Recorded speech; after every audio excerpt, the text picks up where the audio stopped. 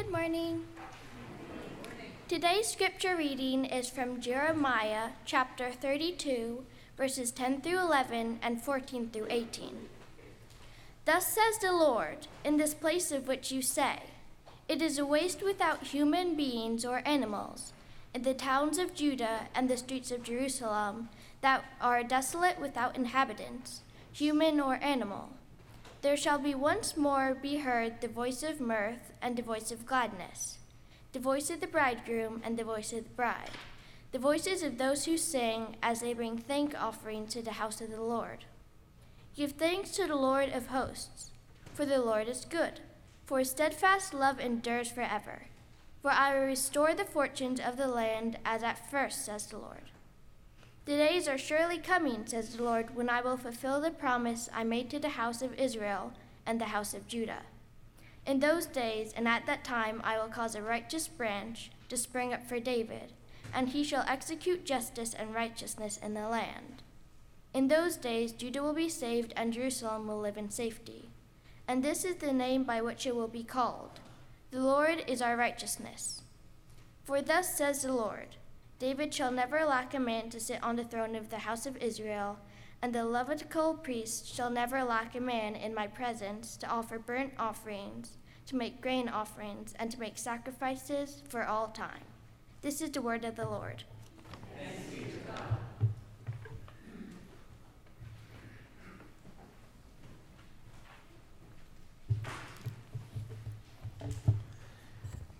Thank you, Katie.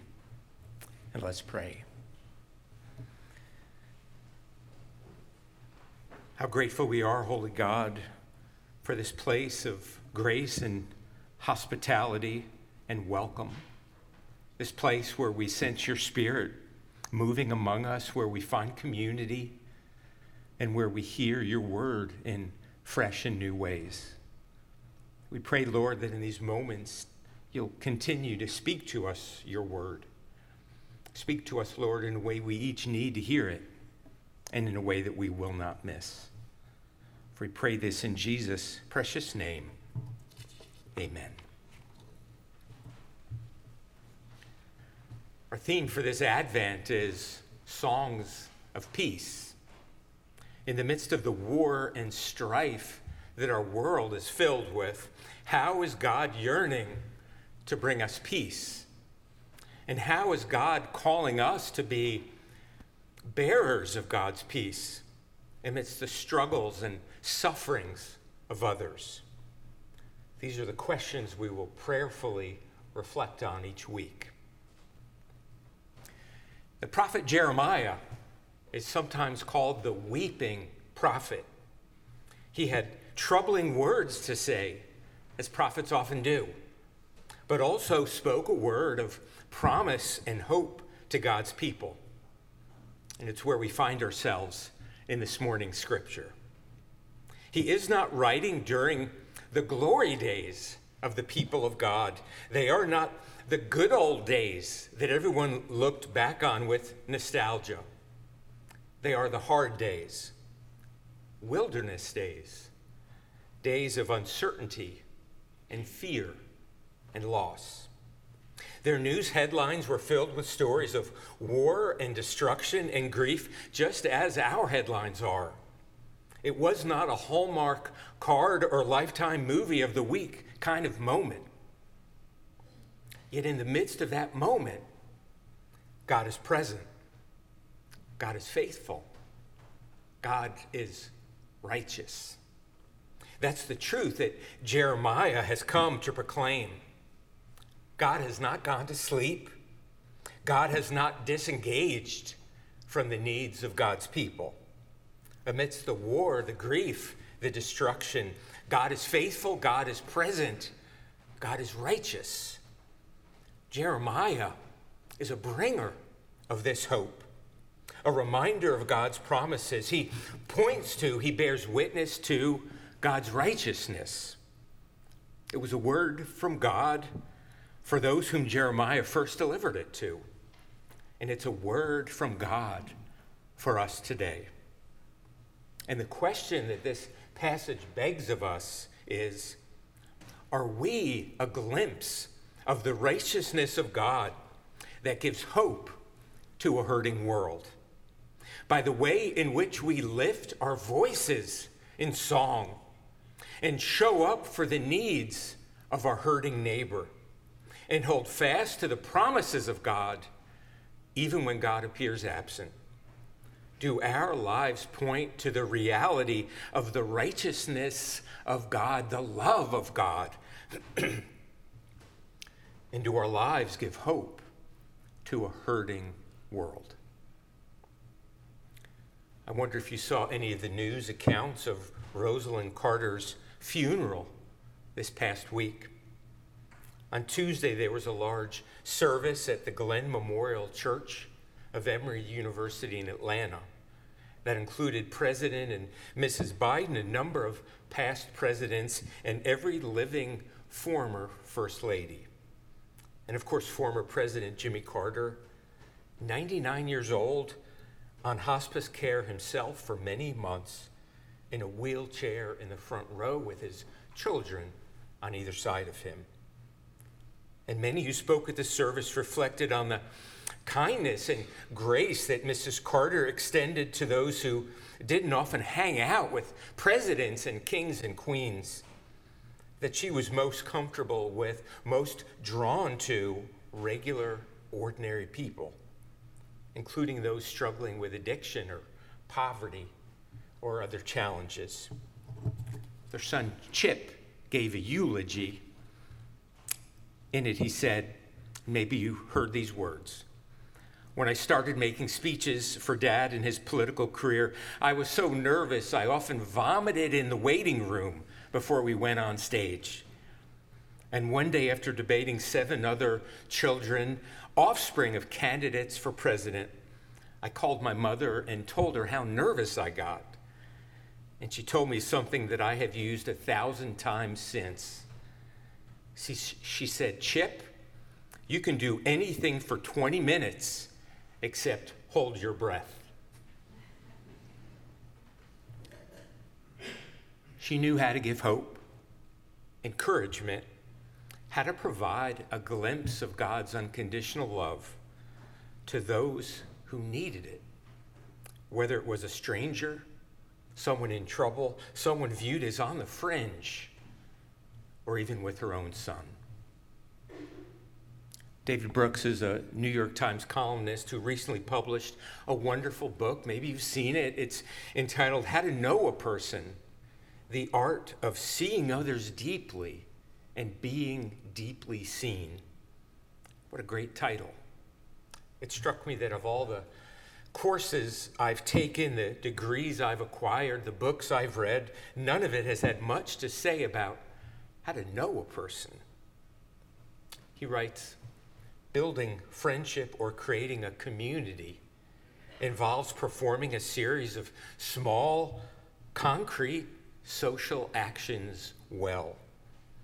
Disagreeing without poisoning the relationship, revealing vulnerability at the appropriate pace, being a good listener, knowing how to end a conversation gracefully, knowing how to ask for and offer forgiveness, knowing how to let someone down without breaking their heart, knowing how to sit with someone who's suffering, knowing how to host a gathering where everyone feels embraced, knowing how to see things from another's point of view." Oh, the glimpses of God's righteousness and God's love that would be revealed if we all sought to know one another in those kinds of ways. Not categorize each other, not judge each other, not wage war against each other, but to know one another.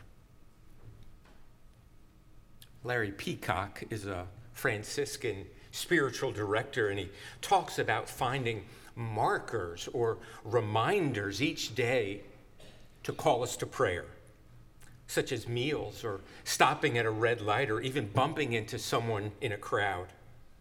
What I wonder is what might be a marker for us this Advent season that will call us to prayer Perhaps it could be the first time we see the lighted Christmas tree in our home each day. Or when we hear a particular Christmas song, or maybe getting your Starbucks in that red cup. What might be a marker for you? A nudge, a reminder, not only to offer a prayer to God, but to allow your life in that moment and in the hours that follow to point to the righteousness of God, the indwelling presence of God. I love how the psalmist puts it in Psalm 24. To you, O Lord, I lift up my soul. O my God, in you I trust. Do not let those who wait for you be put to shame. Make me to know your ways, O Lord. Teach me your paths. For you I wait all day long. Like the psalmist, we trust that God is a God who keeps his promises. Do we trust that God's steadfast love does endure forever? I've learned that in most of my relationships, I will only wait for someone if I trust them. Perhaps you remember that story I once told of the story of a traveler who got on a plane for a cross-country trip. A voice came over the loudspeaker saying, "Welcome to the first ever fully automated flight of an airplane. There's no pilot on board today, not a single one. A computer all by itself will fly the plane. This voice is coming to you from that computer. But you can relax because the computer has been made by some of the greatest experts in all the world, and the program has been tested and retested and proven to be totally reliable. You'll be in great hands. All will be well. So just sit back, relax, and enjoy the flight. Enjoy the flight. Enjoy the flight."